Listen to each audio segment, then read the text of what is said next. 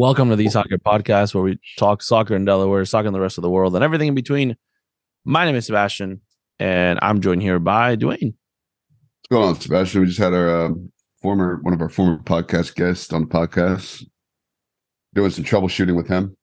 Oh, I was like, 4 more podcast guests on the podcast. I was like, we just started recording the. No, yeah, we just got off the meeting with some God Sport technical support. Yeah, you offered that information. I was on mute the entire time. You're just the robot. I'm the robot. What is that? And then they have this other thing called, was it Chat GP or something like that? Yeah, you're just the chat. You're the chat person that sends it over to somebody real. Yeah. Yeah.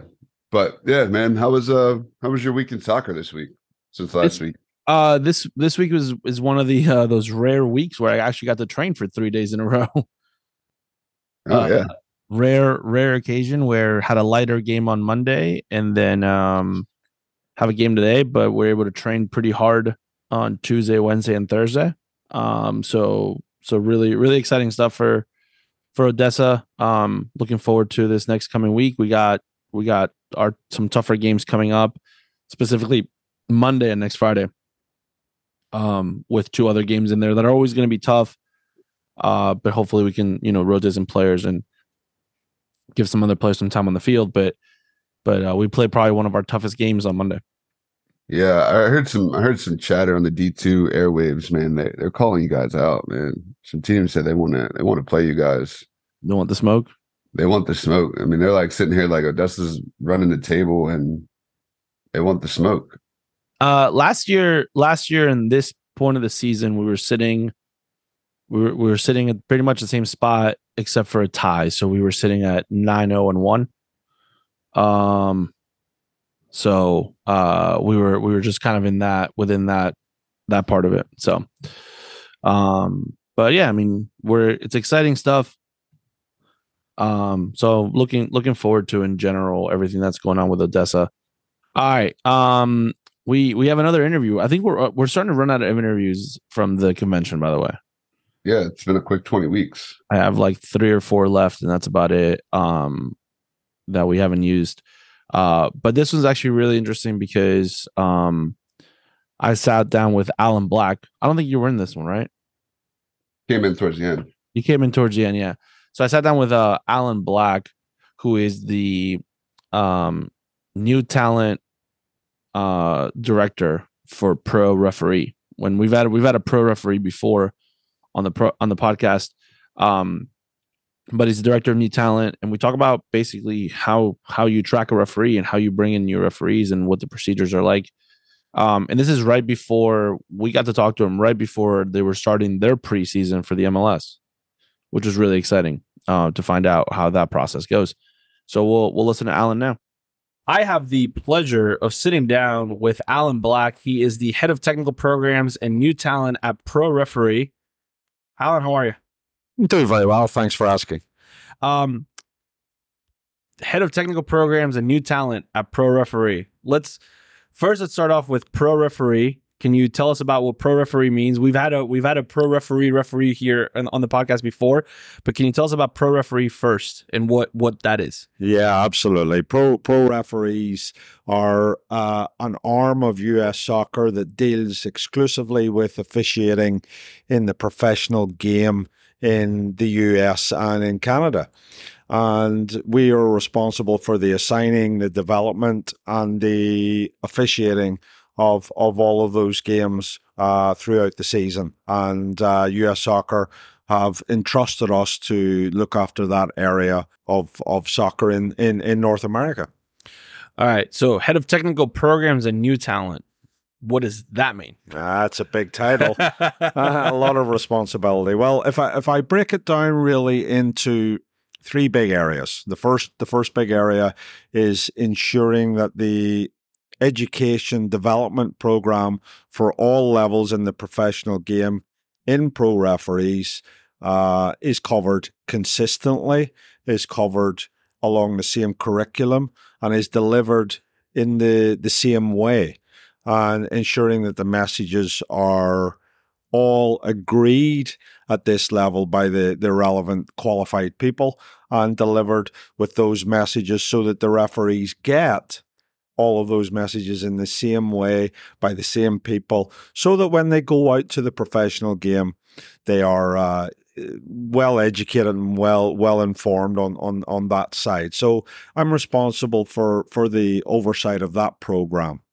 The second part of it is quite a big important role on the evaluation side for pro, and ensuring that all of the officials are evaluated according to pro standards, and that every evaluation that's carried out by our assessor panel is carried out to the same consistent standard, and they are also trained and developed by me on a weekly and monthly basis. So that's the second part of it. The third part of it is, as you mentioned, the new talent side. And that is a program which we started up in 2022. And I was entrusted by the previous GM, Howard Webb, to formulate a program that in many ways is groundbreaking. And the reason I say it's groundbreaking is because nowhere else, as we're aware, on the planet at this level, has a specific program for developing, identifying, and progressing the careers of officials in a transparent way, that everybody knows what the requirements are and how we develop those talents when we identify them to bring them to the level that we need them to officiate in all of the professional leagues. That's really interesting. So, so when you talk about new talent, how do you find new talent?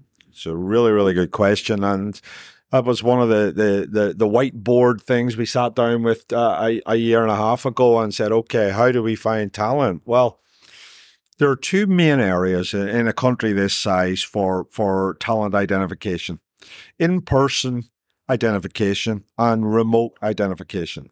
The in-person identification is carried out, obviously, as it is in the title, at different events and different games, where we have qualified talent identifiers watching for specific parts of a performance or a performance in general, and reporting back to myself and my staff on what they found.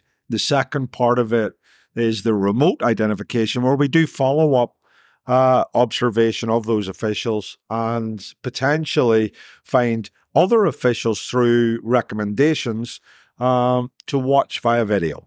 And that is not as probably valuable in some respects, but also can be more valuable in that we can watch it several times. Right. Watch for several things. So both identification methods have benefits. They also have disadvantages. And all of that is part of the first part of the program of the identification side of officials. And then we would move on to the development side of that talent to see whether or not they have the qualities and attributes aside from the technical performance that we need at the professional level.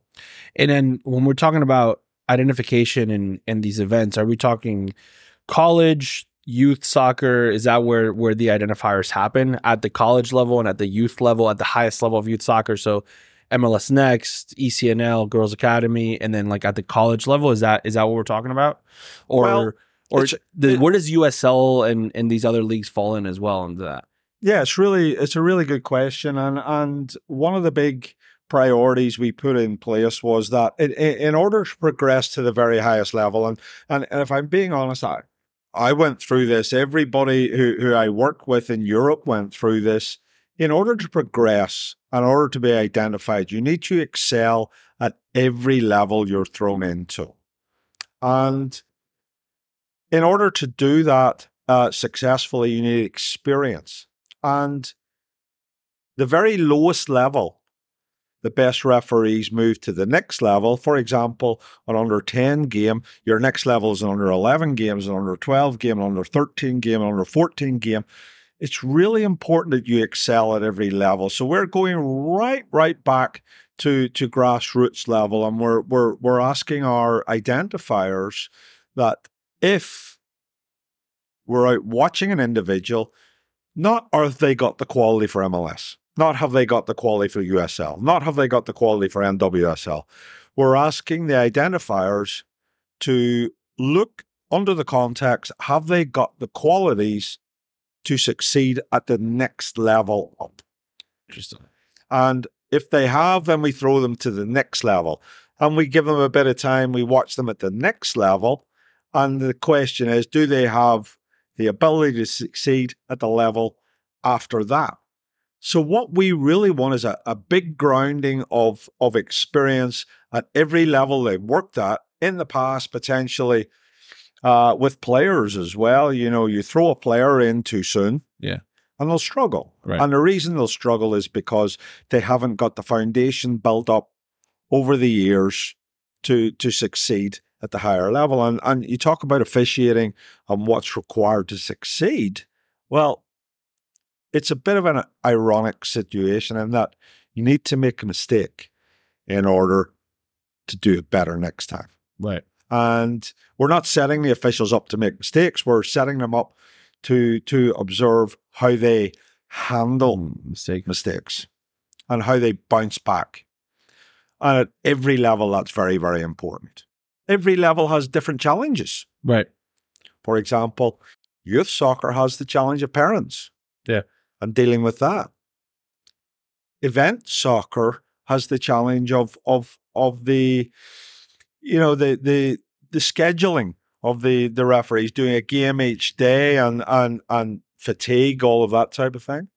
Amateur soccer has many challenges around managing players. Then all of that is coming together in order to handle a semi-professional game. Semi-professional game has its challenges in that you've got crowds, you've got stadiums. Yeah. And then you move on from that. And at each of those levels, obviously, we do an extensive program of evaluation and observation for the officials.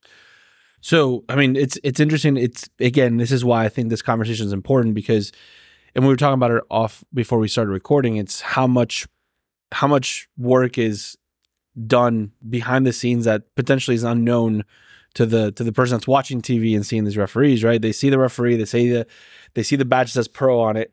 But so much work has gone into not only preparing that referee, but identifying. And what you're saying is the identification process now takes years before you identify a referee, years before they'll potentially see an MLS field or a NWSL field, right? Like, it's a long, long time ago.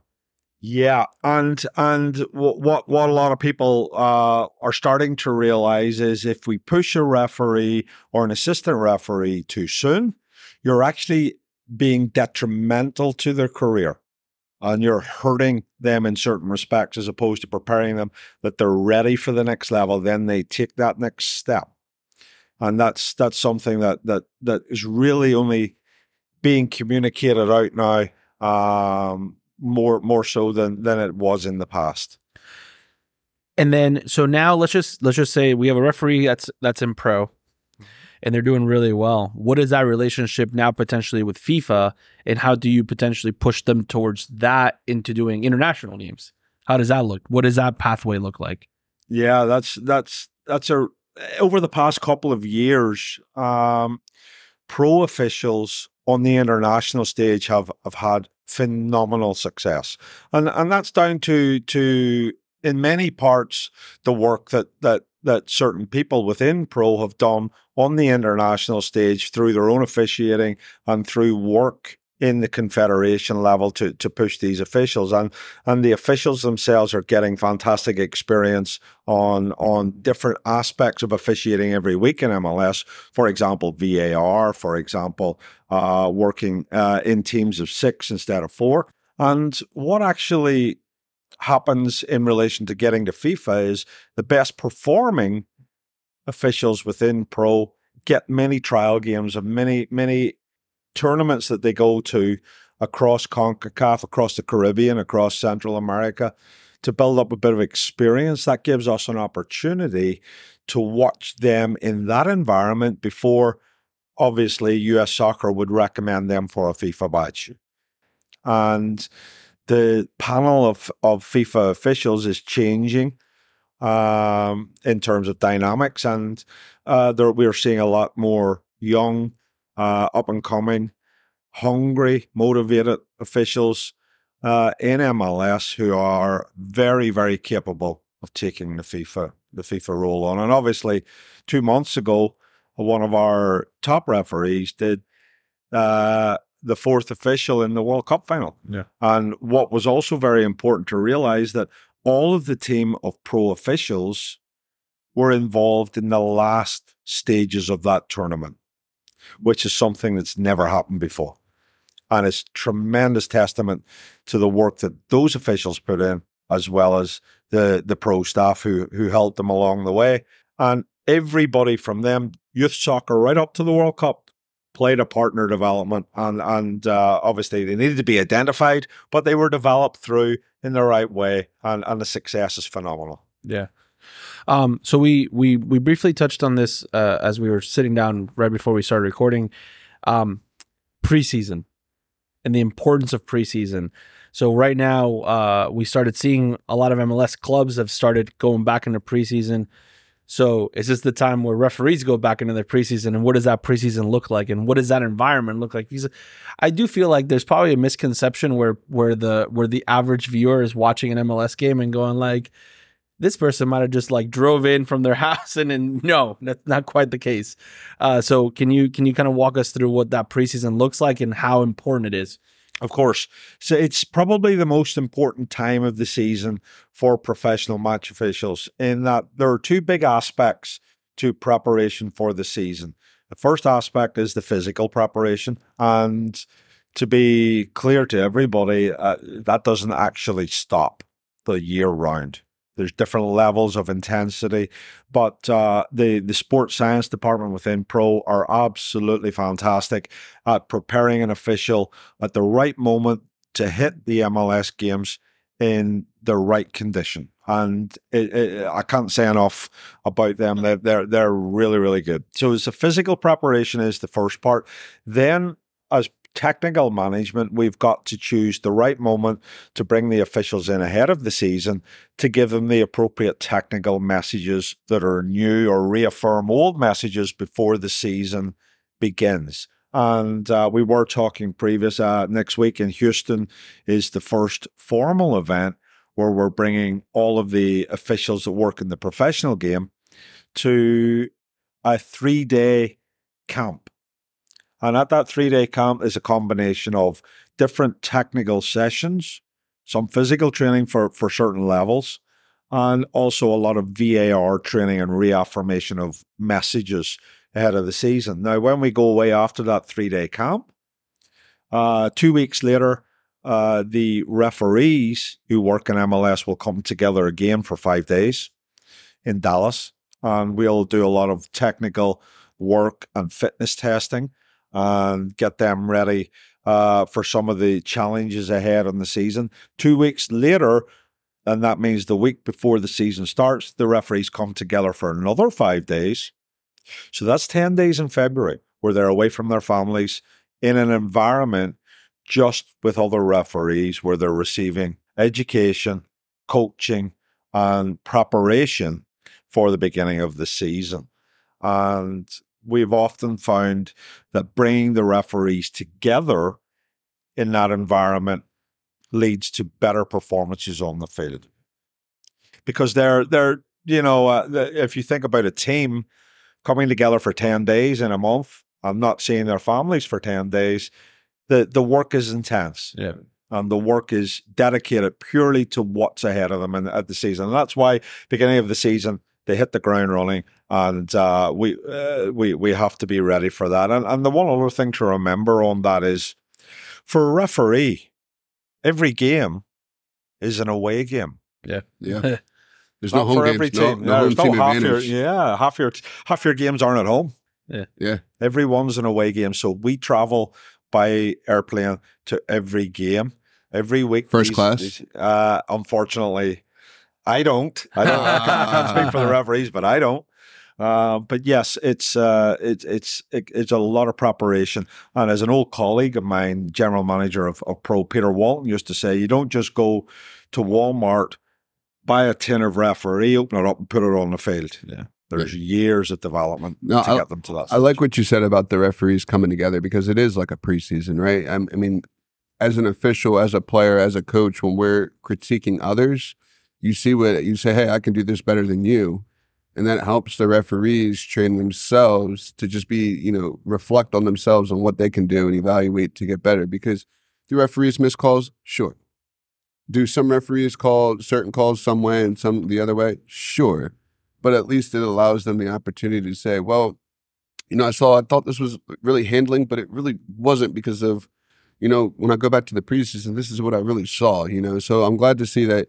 I'm glad we're able to give our listeners an opportunity to see what really goes on to the refereeing, because most of the time they just see the shirt and they see a missed call, and then they say, hey, well, this guy's awful. We never want to see him again.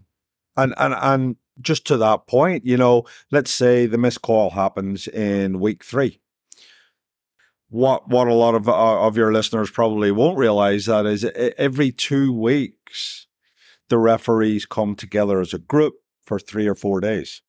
So twice a month, every month of the season, we are in this environment, away from our families, and where we discuss and work on the calls from the previous couple of weeks, the decisions. And the referees are always really, really good at working on getting better, always. And they're the first people in that group to say, hey, we got it wrong, but the next time we got to get it right. And along with the evaluations they receive, along with the coaching they receive, we're giving them the environment to get it right more often than not. Same thing as a goalkeeper, right? You see a goalkeeper give up an easy goal, they miss an easy call, but you gotta respond and you gotta get the next call, right? So it's good. It's just good to have that information to provide people, because again, they always see the shirt and they always assume, let's go yell at the referee, he made the wrong call, and it's like, he probably knows that, or he or she probably already knows that.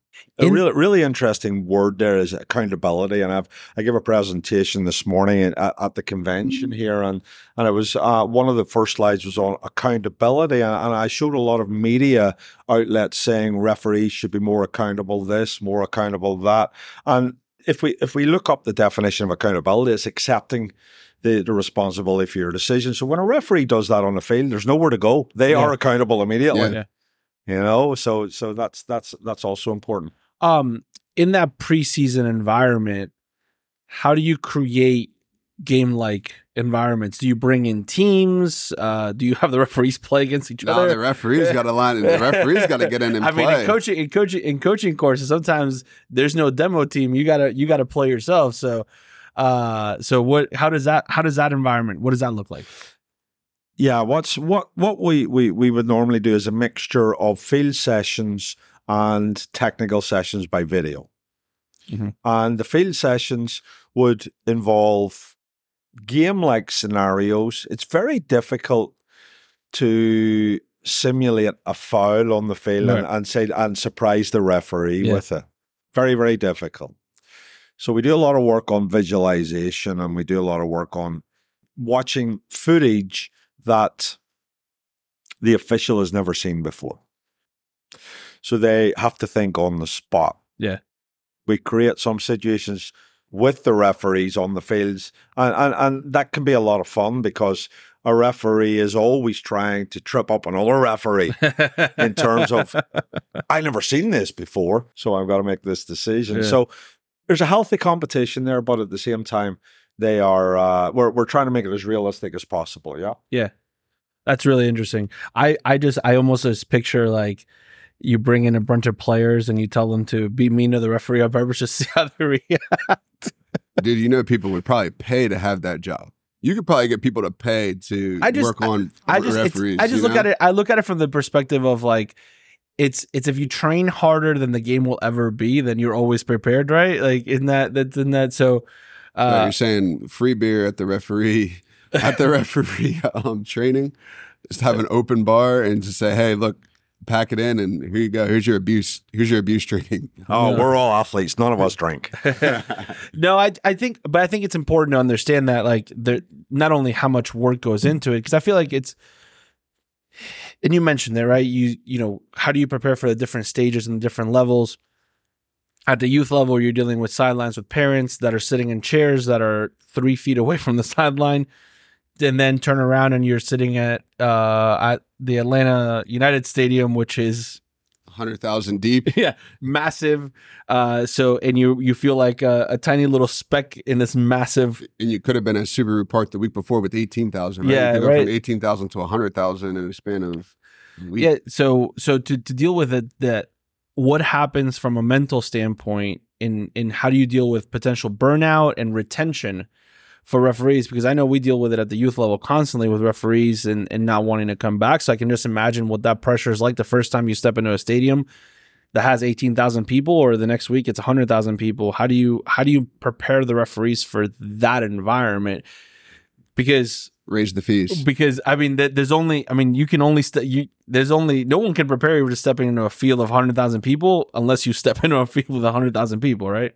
It's a completely different experience, and that's at the very, very top level. And what we've often done at this level is the secret is in how we manage the official schedule, because nobody can referee effectively in front of 100,000 people every week. Yeah. It doesn't happen. And you've often seen referees as fourth officials. You've often seen them working, well, you heard about them working as VARs as well. We try to ensure that the pressure they're under is not as intense every week as in Atlanta. They maybe only go to Atlanta once or twice a year. They go to all the different stadiums, but they don't referee every week. And this is a different pressure to the youth soccer that a lot of officials start their career with, because they're refereeing 2, 3, 4 games a day. And I never, as a top European referee, refereed 4 games in 2 months. Right. It's very, very different. And managing that and giving them support and lots of relaxation and a very good sports science program is all that we put in place to help them cope with those pressures and the media pressure and the interviews and on the TV and the pressure they get from social media now and their families being exposed to all of that is massive.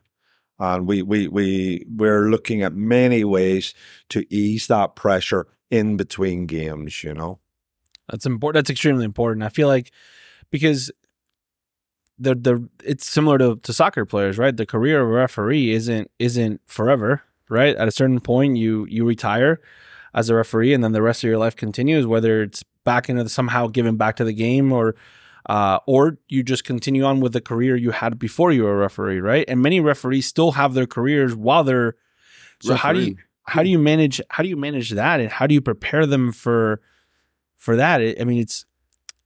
I'm assuming there's probably a mixture of referees that do this full time, and then the referees that still try to have their jobs and try to manage that life balance. So how does that work? It's very important that everybody doesn't have 100% of their time 24/7 focused on refereeing. Very, very important, because that's not healthy. Now, all of the officials who work in MLS from the refereeing side are full-time. Mm-hmm. Now, we do encourage other interests. Yeah. Of course, you've got to have other interests outside of soccer. That's your job. You'll do your job well, but it's like any job, people have interests outside their job. And as all of the referees in the lower professional leagues are aspiring to become full-time. And why wouldn't you? To be a full-time soccer referee, doing what you love is amazing. When you get there, the pressures are different.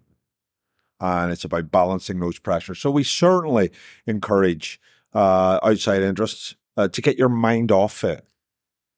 speaking from experience, to get your mind off it. Even from the administrative side, we could go 24/7 on administrating the referees, but you need time away as well. How do you manage preparation for retirement? It's a good question. Not referees are strange breed in that you ask any referee how they want to go out, how they want to retire, and they'll tell you always on their own terms.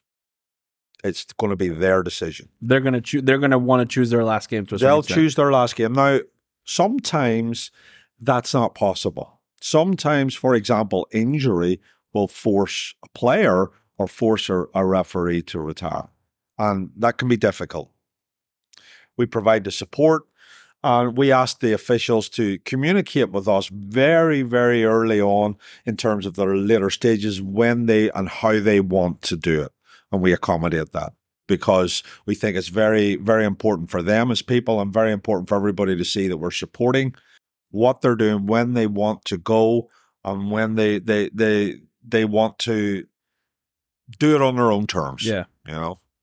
That's important because I feel like that also creates an environment internally for people to want to be around that, right? Because if not, people want to be around that, and then you'd end up. I'm sure they want their families to come into their last game and see all that stuff. So I'm sure they pick a good game. Yeah. Me, I'd say, hey, put me in the best game wherever I am. MLS Cup final, I'll retire after that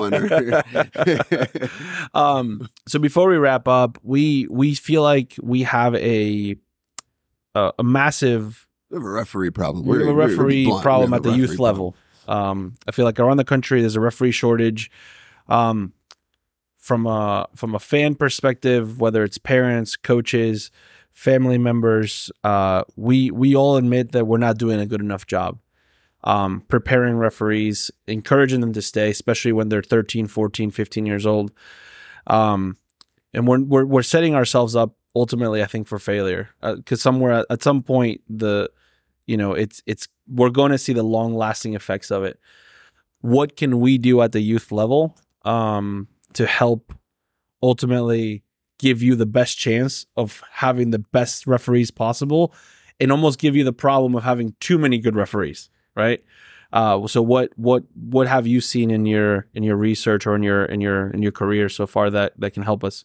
Yeah, I've given many talks on this and answered many questions in relation to this, and it's not a difficult concept, although a lot of people think it could be overly complicated. I make an analogy with I've got a 3-year-old son, and I make an analogy and say that when my son was born, for the first 3 years, what did I do to make him feel happy? Well, you support, you are there, you help, you educate, you do everything and be there for that person at every point so that they feel safe and secure to learn and to thrive. And believe it or believe it not, it's no different with young, brand new officials. So many officials I see leaving the game very soon after starting it in terms of officiating is because they feel isolated. They feel by themselves. They don't have a support network. Your family, yeah, have that, but in a refereeing circle. And I've often said to groups, those first 2 years are crucial. If you're there as somebody or as a group that are constantly supporting, learning, helping them to learn, picking them up when they fall down, and doing everything that even a caring parent would do at that point in terms of refereeing, then the person will thrive after that. Makes sense. You build that confidence for them. You give them the opportunity to, give feedback like a mentor, right? And the biggest thing that drives officials away is abuse and various things that make them think the world is against them. Okay. I haven't got anybody, or somebody's not listening, and it's really, really important that we support, our younger officials in the early stages of their career, and then let them fly after that. Let them spread their wings after that. But in that first part, you've got to really look after you. Alan, it's been an absolute pleasure to have you on. It's been a learning experience for us. I think it's a great opportunity to, for us as clubs, right, to do our part in the retention of referees and protecting the referees, because I think we rely on the referee assigner and we say, oh, well, the referee assigner assigns the game, it's his problem. But once we saw the shortage, I think we've got to take a bigger ownership of it. So, yeah, thank you for everything. We really appreciate it. Thank you very much. All right, Dwayne. I have this funny story to tell you. So, I saw this article. So FIFA's came out with a new exam for player agents, for agents of players in the entire world. So in order for you to be an agent, right? Let's just say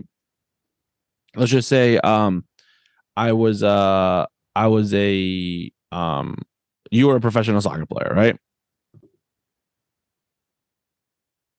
So you're a professional soccer player, and I'm your agent, right? Let's just say you and I are friends, and you're like, hey, I don't want to go through a formal thing. You're going to be my agent. You deal with everything. You still have to, you have to be a registered agent with FIFA, and you have to take this test.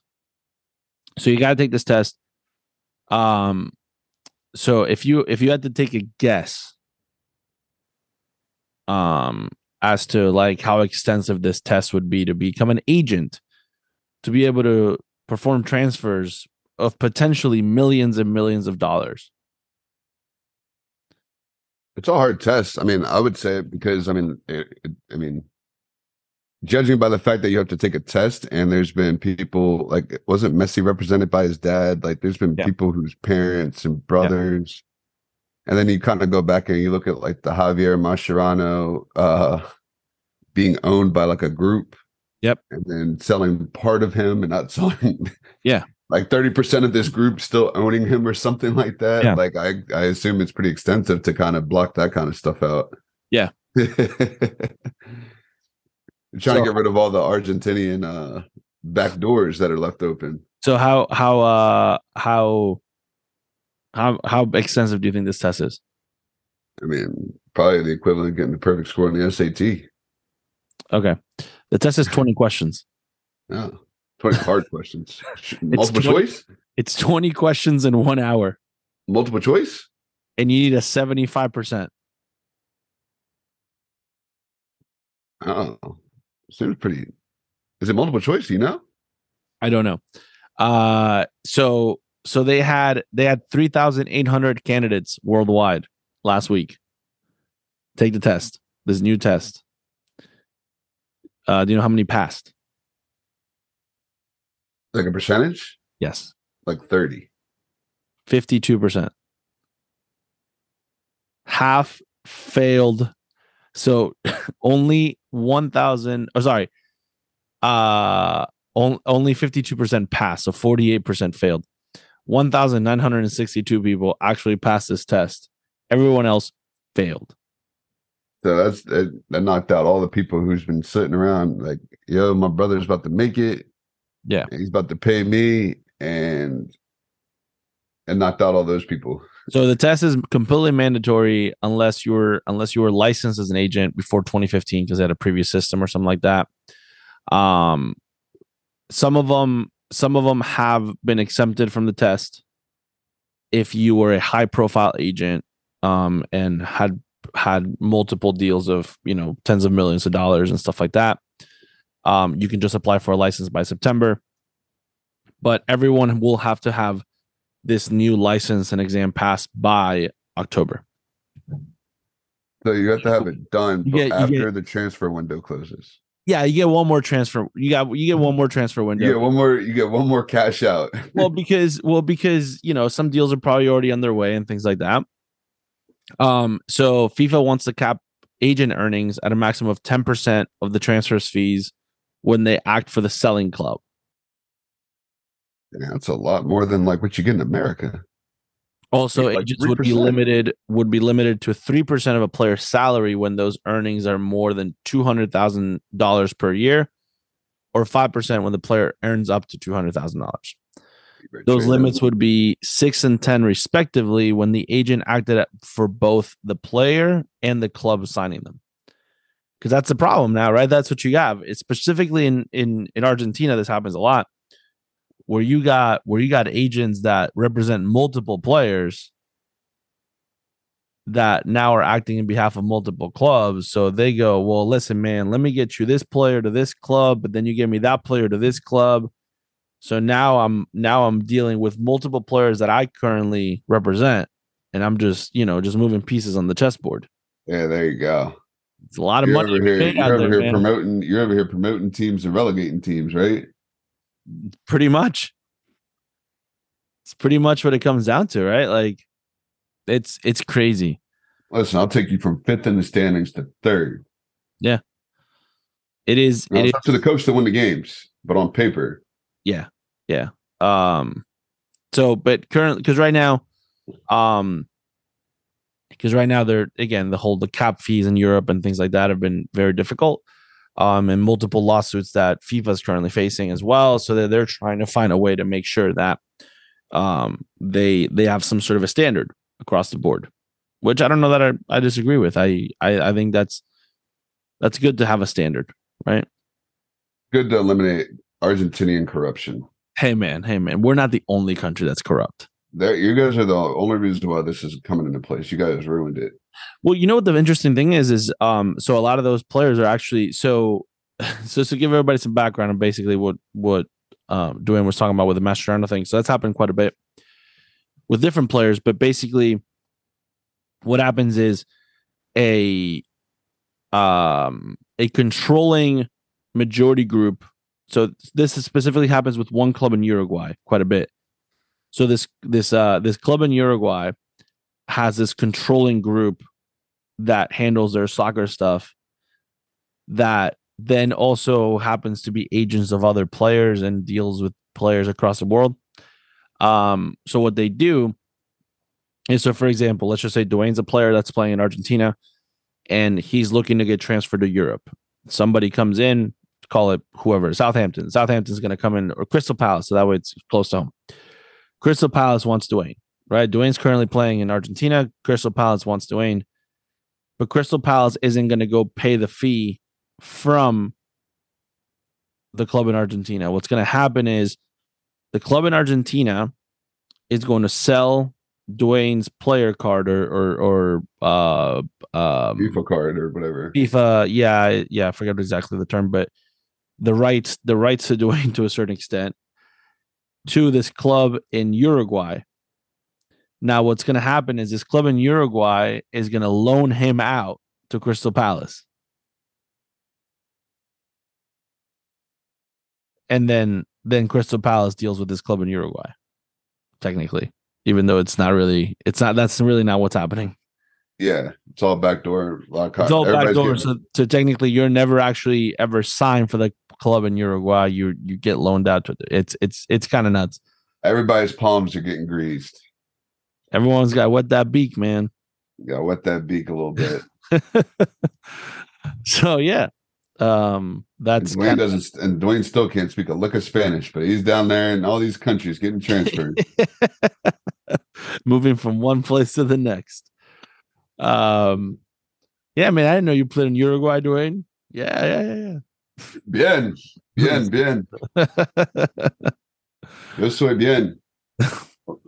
Yeah, that's not necessarily grammatically correct, but no, it wasn't. You got the point. We got the point. We got it. All right. Let's move on to the player of the match. Player of the match? Yeah, go ahead. Remember my player of the match from last week? Who was it? It was Sean Johnson. Yo, yeah. Yo, those floodgates. I was thinking about that.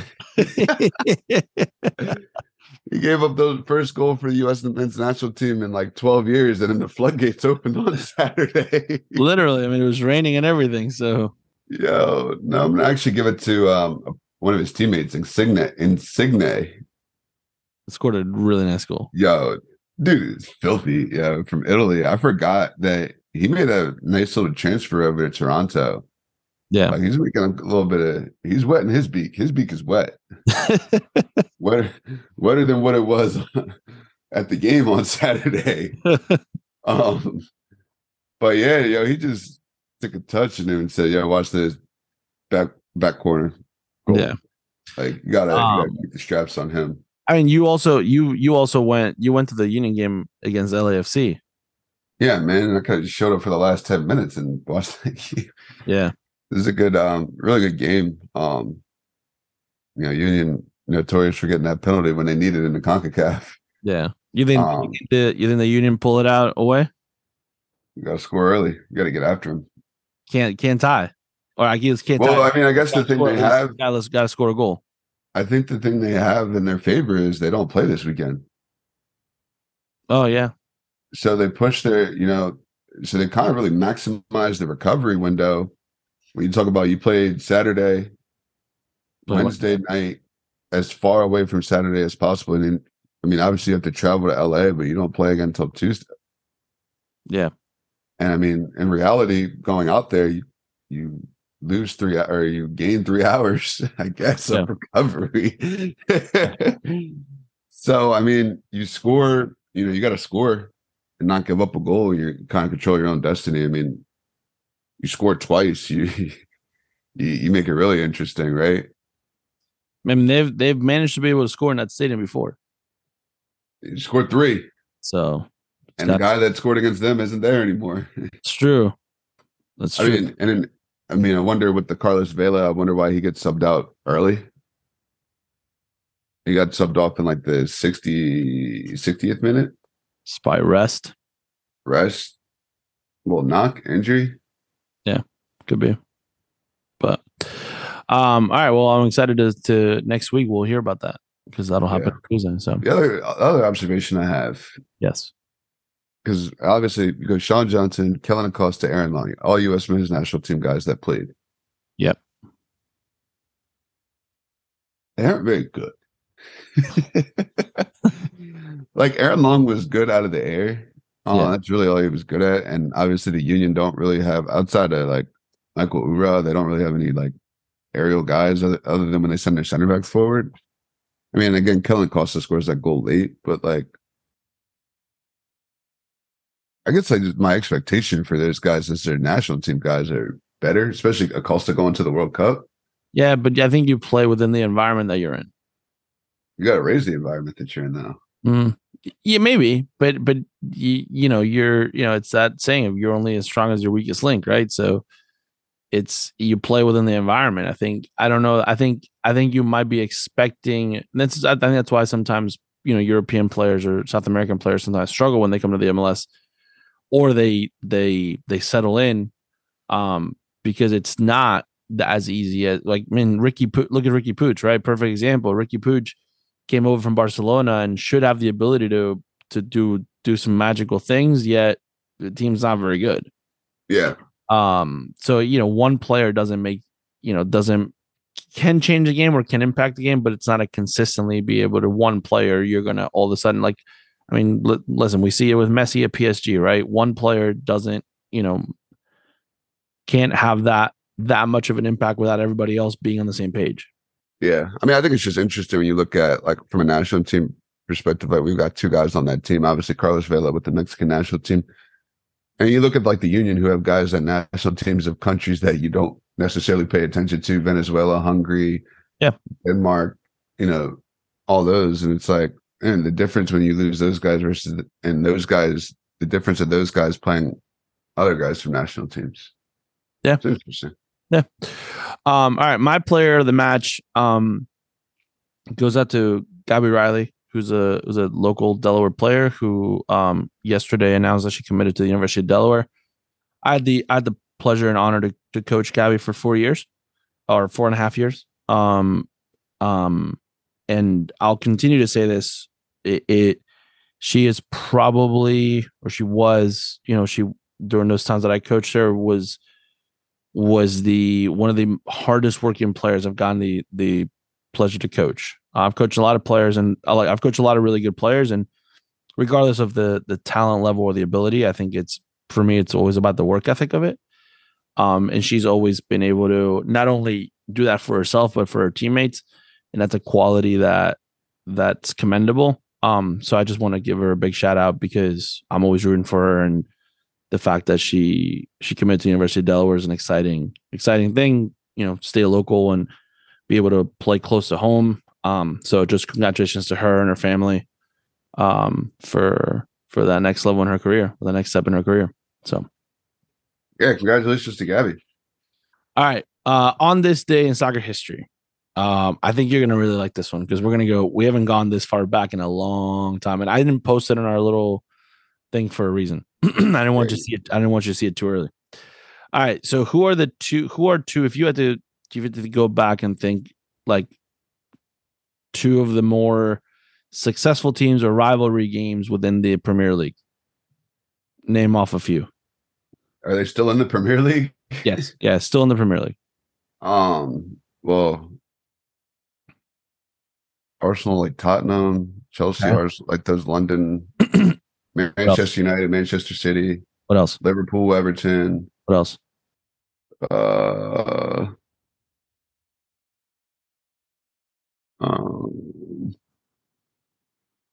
Manchester United, Liverpool, Everton. Anybody that's good, anybody that's in the top 6. All right. So what else? Who else? Like name some more matchups within that you named. Tottenham, Arsenal, Tottenham, Chelsea, Manchester City, Chelsea, Manchester City, Arsenal, Manchester United, Chelsea, Manchester United, Arsenal. One more. You're missing one more within that. Who would you say is the most well known from a historical standpoint, and most well known, or one of the most well known teams within the Premier League? Manchester United. All right. Okay. And recently, who's been one of the most well known teams in the Premier League? City, Liverpool. There you go. The second one. Liverpool. All right. So Manchester United, Liverpool. First time they ever played each other was on April 28th, 1894. 1894, over 100 years ago. It was a Saturday. And actually, Liverpool did not play against Manchester United because Manchester United wasn't called Manchester United back in that moment. Manchester United was actually called Newton Heath. The Newton Heath? Heath. Oh, Heath. Newton. I was gonna say, why did they change their name from that? That sounds like legit. No, Newton Heath. So they played their first competitive match. And it was basically Newton Heath, which is now Manchester United, had finished at the bottom of Division 1, and Liverpool was at the top of Division 2. With promotion and relegation being decided with test matches. That's what they were called. League test matches. So Liverpool won, and they were promoted to the top flight, while Newton Heath, Manchester United, were relegated. Liverpool was only in Division 1 for one season that year, and then they were back down. And then they actually ended up playing in the 1895-1896 league when they were both in Division 2. So, and Liverpool won their first one 7-1, and then Manchester United or Newton Heath won 5-2 their second time. So there you go. First time Manchester United and Liverpool ever played against each other. Now they play each other semi-annually. Yeah. Except for when they play in the FA Cup. Yep. 1894 though, man. That's crazy, right? It's 130 years. 130 years. 129 if you want to be particular. Yes. I just had a little deja vu. That's nice. 129 years. Yeah. Hey, you know who's probably been playing longer? I don't know if I sent you this clip. Rangers and Celtic.